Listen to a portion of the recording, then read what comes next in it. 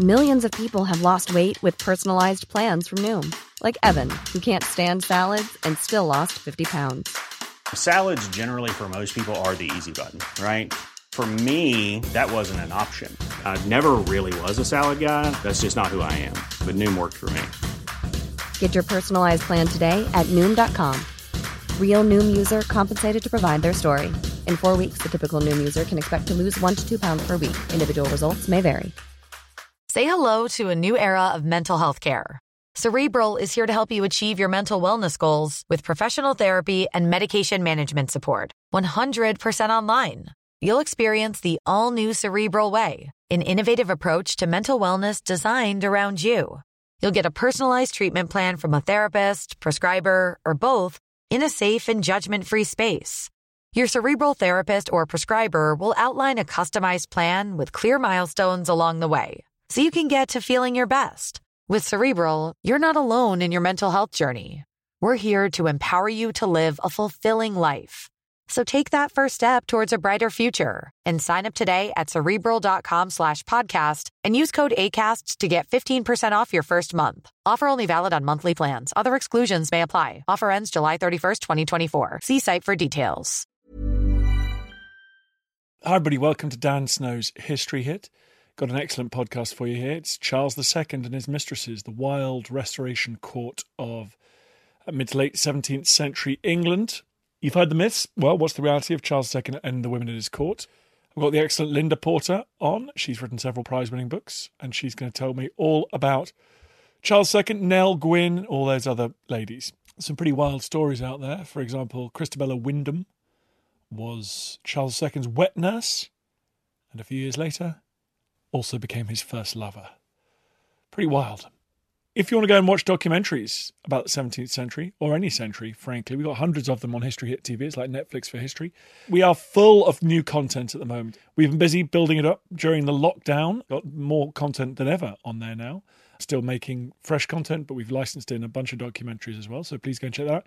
If you use the code POD1, POD1, you get a month for free, and then you get 1 month for just £1, euro, or dollar. So please do go and check that out. We're also doing History Hit Live. If you like this podcast, don't forget the History Hit Live on YouTube's Timeline channel.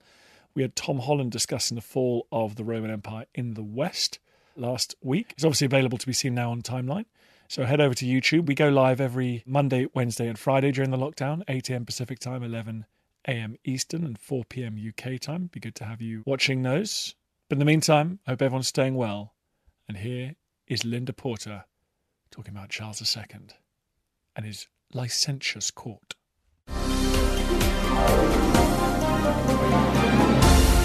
Linda, thank you very much for coming on the podcast. Thank you for inviting me, Dan. Am I allowed to say what fun this subject is? Of course you are. It is a fun subject, and I think, ironically, in these difficult times, it's turned out to be even more of a fun subject for readers than I thought it might be. Is there any logic to this at all? There isn't any logic, but it's so strange. Henry I, George IV, Charles II, wild womenizers, and yet no legitimate heirs. It's just weird, isn't it? Well, it is. Of course, George IV did have a legitimate heir. She just unfortunately died in childbirth. But yes, it is quite extraordinary, I suppose, in a way. And I suppose of all of those three, Charles II is the one who's still most attached himself to the hearts of the British public, for reasons I find slightly difficult to understand, but I think that's true. I mean, the whole Merry Monarch thing dies quite hard, actually. It's still very much out there, I think. Okay, so let's get back to basics. Charles II returns to the throne after the British experiment with republicanism. Was he merry? Was it just PR? Was the public grateful for their king returning and peace returning to the land? I mean, how do you begin to disentangle myth and PR from reality here? I think Charles was certainly marked by his years of exile, and that may have a lot to do with explaining how he behaved as a restored monarch. I mean, I don't think it was just the country, though not all of the country heaved a sigh of relief when he came back. As you know, there was considerable opposition to him throughout his reign. But I think there was a general feeling that here was a new beginning. There was a still relatively young, he was only 30, sort of vigorous, in a sort of dark, swarthy way, rather handsome man Very urbane, very charming when he chose to be, and because of what he looked like and who he was, people, especially women, certainly fell at his feet. And he enjoyed the attention, he enjoyed the company of women. I think it was for the year 1660 rather a good fit between his personality and a slight relieving of some of the uncertainties of the Republic. Though, as you know, Dan, the Republic wasn't nearly as repressive as a lot of people think it was, certainly not in terms of the arts. But Charles was someone they didn't really know, and I think he liked that. I think he liked the fact that people didn't really know much about him. It allowed him to develop this sort of aura of bonhomie and pleasant slack morality and everything, which became the byword of his court. It's this issue, isn't it? Like with Catherine the Great, she was just a normal human with sexual appetites, and yet we've sort of created this bizarre myth around her. Was Charles, can we judge whether he was sort of particularly obsessed in this way, more so than his peers, or was this just the normal behaviour of a man with enormous wealth and power in that period? I'm not sure it was entirely the normal behaviour, and of course the diarist John Evelyn said Charles II was addicted to women, and there certainly does seem to be some evidence of that in his overall behaviour. I mean, he'd started young in exile. Lucy Walter was his first mistress that we know about, but there may have been other sexual liaisons. He was only 18 when he and Lucy met. They were both the same age. And I think in order to understand Charles, you have to think firstly about his long period of being the poor relation. It's an embarrassment to have people at your court, as Louis XIV made quite obvious to his cousins. It's embarrassing to have relations who've been chucked off their thrones. This is just not good for your own PR, much less theirs. And I think that helped shape Charles and his wish to enjoy himself later in life, when he did have the money, when the women would come to him freely, when he had all the trappings and luxury of kingship. But I think you also have to remember that he was the grandson of the great Henri IV, the Henry IV of France, who was an inveterate womanizer. And further back, of course, Charles is a Stuart. And if you go back to James IV and James V of Scotland, you find that they're inveterate womanizers as well. And so there may be something of this in the blood, I think. People often say, well, but look at his parents. They had an exemplary marriage, Charles I and Henrietta Maria. It was rocky to start off with, but that wasn't because of infidelity. It was because of lack of sort of understanding of the situation in which they both found themselves. But they did. So Charles II's behaviour was not in any respect following the example of his parents, quite the reverse. But again, you know, sometimes that happens with people. If you view your parents as being rather straight-laced, sometimes you decide not to be yourself. But I think the Bourbon background, because of course Charles II looked very much like his French forebears. He wasn't a Stuart in appearance really at all. And not only did you have Charles behaving with absolutely careless and almost gleeful abandon, you know, I can do this. And by the way, I may not have any legitimate children, but look at the 13 or 14 illegitimate ones I've got. This proves I'm virile and I'm a monarch. But James, his brother, though never quite coming up to Charles in almost every respect, also had quite numerous mistresses and a fairly large progeny, though not as big as Charles's. So I think it's a family trait, actually, as well as an opportunity which he took, as you've suggested. A family trait along with extra legal taxation, those Stuarts. Yes. Let's talk about his wife, because he was actually married. Everyone forgets poor Charles II ever married, with whom he had no children or no surviving children. There were 3 pregnancies, poor Catherine of Braganza, but none was brought to term. In what would seem almost rather extraordinary nowadays, even when we talk about things quite so freely, at the time, the fact that Catherine of Braganza had this gynecological problem which caused her to hemorrhage a lot and sort of menstruate almost constantly. And apparently this condition does make you more likely to have miscarriages. And indeed she did. She had 3. And by 1670, I think both she and Charles had given up any idea, firstly, that they could really live together in any meaningful way, and secondly, that they'd ever have any children. But Catherine's problems with this great unfortunate flow of blood were quite widely talked about at the time. You know, it's hard to imagine the current royal family being too thrilled by this aspect of their bodies being brought into public. But it was in those days. And she was a rather shy and carefully brought up Portuguese girl from a relatively new dynasty in Portugal. And she simply couldn't have been in any way prepared for what she would find in England. And the sad thing is, of course, that of all the women that ever slept with Charles II, she was probably the only one who genuinely loved him. She does seem to have fallen greatly in love with him, with his appearance. He was handsome. When it suited him, he was quite kind to her, but often he wasn't. She had to deal not just with the inability to give him children, but the fact that he had, perhaps not deliberately, but certainly carelessly humiliated her for the first 10 years of their marriage. What form did that humiliation take? How open was Charles with his mistresses and his illegitimate children? Because, of course, he ennobled them and had them at court, didn't he? He did, yes, though not so much during the first 10 years of his marriage to Catherine of Braganza.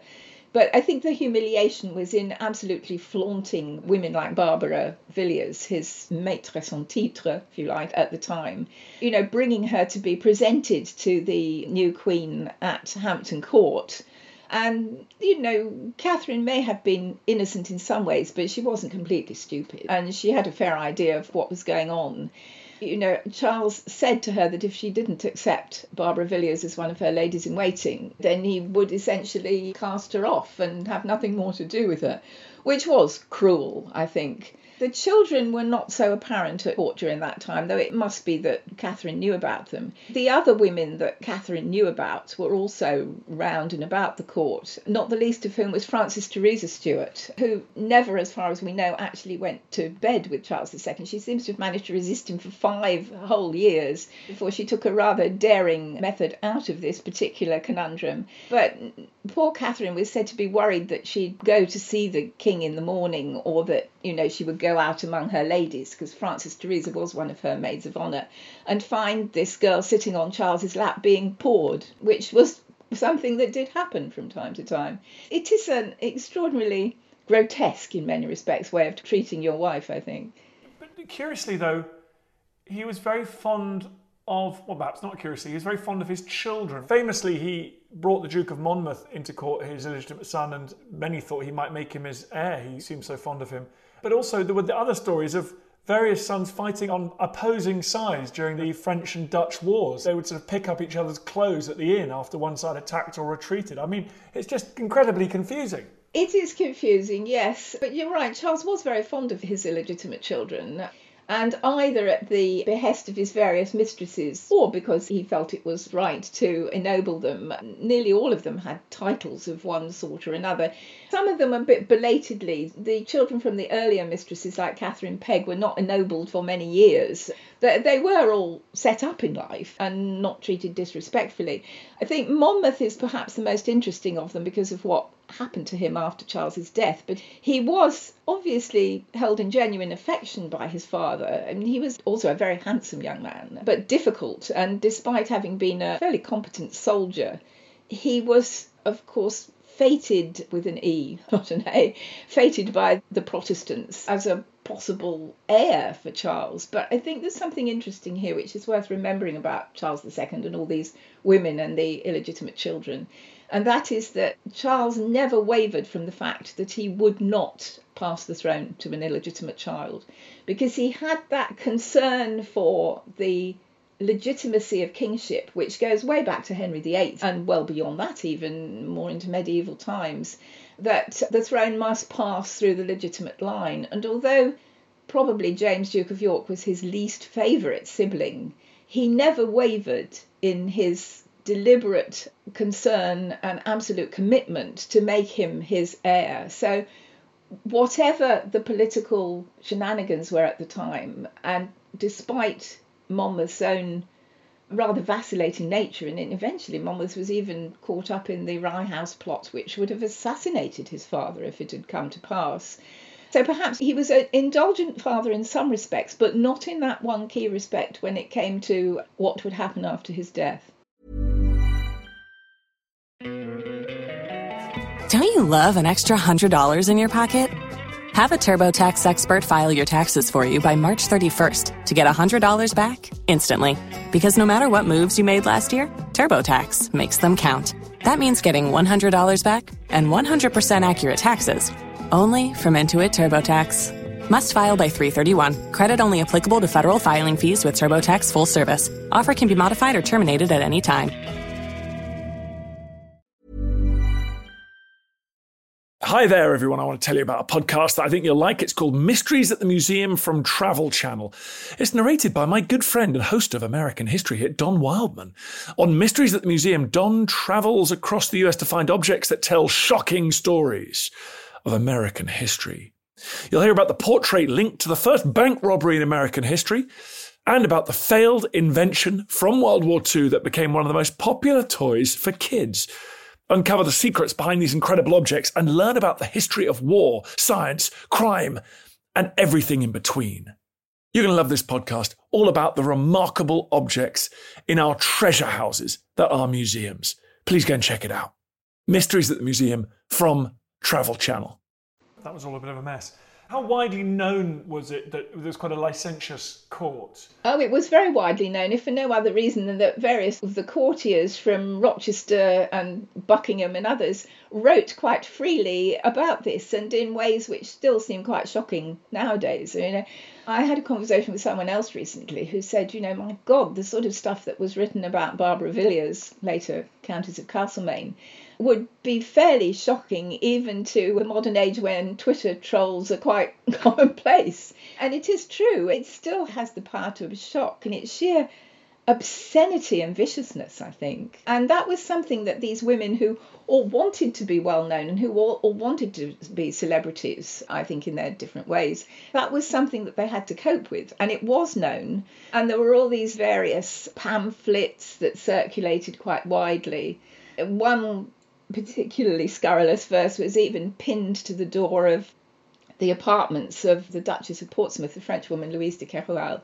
It was widely understood that the court was licentious, and it gave ammunition to Charles's many opponents. So it was seen as a bad thing. Was Charles's court out of keeping with the mores at the time? He wasn't out of keeping because, of course, the court followed where he went. And at that top level, his behaviour seems perfectly explicable, if not something one would necessarily condone from a moral point of view. But the fact that it did leave the monarchy open to criticism probably did weaken his position, particularly at a time when you're starting to see the beginnings of the two-party system. One of the things I found quite difficult to grapple with in writing this book is that on one level, the women are fairly easy to comprehend and write about. They're entertaining and colourful. But the context in which they're functioning, the political context, is actually quite complicated. It says something for Charles's native intelligence and cunning, I think, that he managed to survive all of this. But there was growing religious problem, of course, both on nonconformist and Catholic side, and Charles's attempts to introduce some degree of toleration were not met with any success in Parliament. And he was also always very poor. He never had enough money. He didn't manage Parliament very well at all. Shades of his father there, I suppose, so it wasn't quite so disastrous. And eventually he ended up selling the country quite cheerfully to Louis XIV for a substantial pension. He didn't do anything that he'd promised to do for Louis XIV, incidentally, but it was an enormous betrayal of his country. The English monarchy was so poor, and you look at Charles and you think both his father and his brother lost their thrones. So he must have done something. He had learned from exile, quite obviously, and he was very good at playing people off against one another, particularly his politicians. He was naturally, I think, a fairly lazy man. He didn't bring a great deal to the day-to-day running of kingship in his 3 different kingdoms. But he had enough political savvy, if you like, to know how to manage the situation. And in the end, of course, when he dissolved the Oxford Parliament in 1681, he spent the last years of his reign ruling without a parliament. I suppose he was trying to some degree to emulate his cousin Louis XIV. But he was making something of a success of it before ill health and death overtook him. But it is not a reign in which the populace as a whole are necessarily very happy, I don't think. There are these quite important and significant undercurrents of religious unrest. There's the disaster of Charles's foreign policy for many years, of course, in which the country was humiliated by wars with the Dutch, and a Dutch fleet sailed up the Medway and destroyed We don't talk about that on this podcast. It's still too painful. The wounds are still raw. But it's interesting, isn't it? Because people forget that. They think, oh, Charles II, Nell Gwyn, what a jolly time this was. But actually, it wasn't a jolly time. Not just was there humiliating foreign policy, there was also the Great Plague, the Great Fire, both of which, in a way, shaped popular responses over the centuries to Charles, I think. And there was also the mini ice age, when the Thames froze over. So it is a time of fire and ice and pestilence. Yeah, and you know what? Although I'll never forgive him for handing back Dunkirk, you're right. There's defeat, there's pestilence, there's fire. And I think your point is quite interesting. Maybe it's because he was lazy and didn't try and do much. His trouble with his father and brother, they tried to do things. Fatal. Charles had enough sense, I think, to know when to let his ministers off the rein, as it were, and to watch them struggle with each other, people like Arlington and Danby. These are not household names anymore, but they were important politicians in the 17th century. He even managed to thread his way through the awful Popish plot stuff, to come out the other side of that through the whole of the attempts to remove his brother James from the succession, the great exclusion crisis of 1679 to 81. He was not just a lover of women, I think, but a clever manipulator of men. And that's perhaps what makes him the most remembered of all of the Stuart monarchs. Let's come back to those women. You've named several of them. Most famous, we think Nell Gwyn. Yes, I'm sure Nell Gwyn, if you stopped someone in the street, Nell Gwyn would be the mistress that they would remember most. And she's a hugely entertaining person, but I don't think she was, in many respects, the most significant of Charles's mistresses. I would think that both Barbara Villiers, Lady Castlemaine, and later Louise de Keroualle, the Duchess of Portsmouth, were considerably more important in terms of influence, and in Louise's case, political influence as well. Not necessarily that Charles listened to what Louise said to him, but that politicians at the time perceived her as being influential, which is almost equally important. But it's the classic sort of story, isn't it? Selling oranges in the pit of the theatre at the age of 12, becoming, apparently, by all accounts, a really very good comedy actress, though she wasn't so good at tragedy, acquiring a lot of fame through that. I mean, the resurgence of the stage under Charles II is important for British cultural history, there's no doubt. And Nell was a cheerful, I suppose we'd say, Cockney sort, really. I mean, we don't know much about her origins. She may have been born in a brothel. Certainly, we don't even know whether her parents were married. She went very young to the stage, as did a lot of girls in those days. It was a disreputable profession for women unless you were married to one of the other actors, in which case you were not necessarily conceived to be a whore, but it did give you a public persona. Charles loved the theatre, and that's how he met Nell Gwyn. But she was never really accepted at court because she was of a different social class. You can be the great whore like Barbara Villiers. You can be ostensibly a little giggly girl who's much cleverer than people thought she was, like Frances Teresa Stuart. You can be a slightly prudish on the surface French woman like Louise de Keroualle.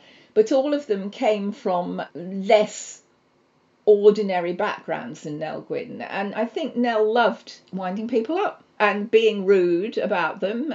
But this didn't make her acceptable at court. I mean, she never really fitted in. I don't think she cared that much. And Charles viewed her as an interesting diversion, I think, at the same time that he was bedding initially Barbara Villiers and then later on the woman that Nell so wonderfully called Squintabella, Louise de Keroualle. So yes, Nell is the best known, but she may not be the most significant politically. Speaking of significant politically, did any of them become like Madame de Pompadour under Louis XV, for example, really significant politicians? No, not in the same way as Madame de Pompadour, I don't think. Certainly every politician at the time courted Louise de Keroualle because they thought that she did have Charles's ear. And a lot of the politicians, for a while, she worked very closely with Thomas Osborne, the Earl of Danby, although they were miles apart, both sort of morally, religiously and anything else, because Danby obviously thought that she was a conduit to the king. What is less obvious is whether Charles took much notice of her political views, and he may even have used her as a kind of stalking horse in the exclusion crisis when she sort of switched from opposing the possibility that James Duke of Monmouth could succeed to supporting it, and then sort of back again. Louise was not as clever as she thought she was, I think, whereas someone like Frances Teresa Stuart was probably a lot cleverer than most people thought she was. So they are quite a varied bunch. But I like Frances Teresa Stuart's story very much, I think, because she was a very distant relative, as you can tell from the surname, of the ruling Stuarts. And her parents were royalist exiles in Paris. She'd been brought up as a Catholic in the French court and was sent across in 1662 by Charles's sister, the Duchess of Orléans, with the possibly rather unwise sort of starring role that she was the prettiest girl in the world. Not necessarily the best thing to tell your somewhat sexually licentious brother. And for 5 years he tried to get this girl, who was viewed as being pretty but silly, into his bed, until she eventually decided that this could not continue. And she eloped with Charles's cousin, also a Charles Stuart, the Duke of Lennox and Richmond. Much to Charles II's fury, she became the Duchess of Richmond. She was persona very non grata at court for a while. And her husband was eventually sent off as ambassador to Denmark. The marriage appears to have been a happy one, incidentally. There weren't any children. But poor Frances Teresa's husband, who was a bit too fond of the bottle, managed to fall between the deck of a ship that he'd been visiting, a British warship, in the Sound of Elsinore, and the boat that had come to pick him up one very cold evening in December. He was fished out alive, but died by the time he got back to his lodgings. This is the kind of thing you couldn't make up, actually. And Frances Teresa then fought a long battle with her sister-in-law for control of her estates. But this silly little teenager, whom everyone had written off, was actually a very competent businesswoman, an affectionate and loyal wife. And when she contracted smallpox, Charles's view of her changed. And while I'm not sure he ever entirely forgave her for what she'd done, she certainly was allowed back at court and became a very faithful lady in waiting to Catherine of Braganza. So there are some lovely stories in the midst of all of this, I think. What a soap opera. I mean, we think we're living now, my goodness.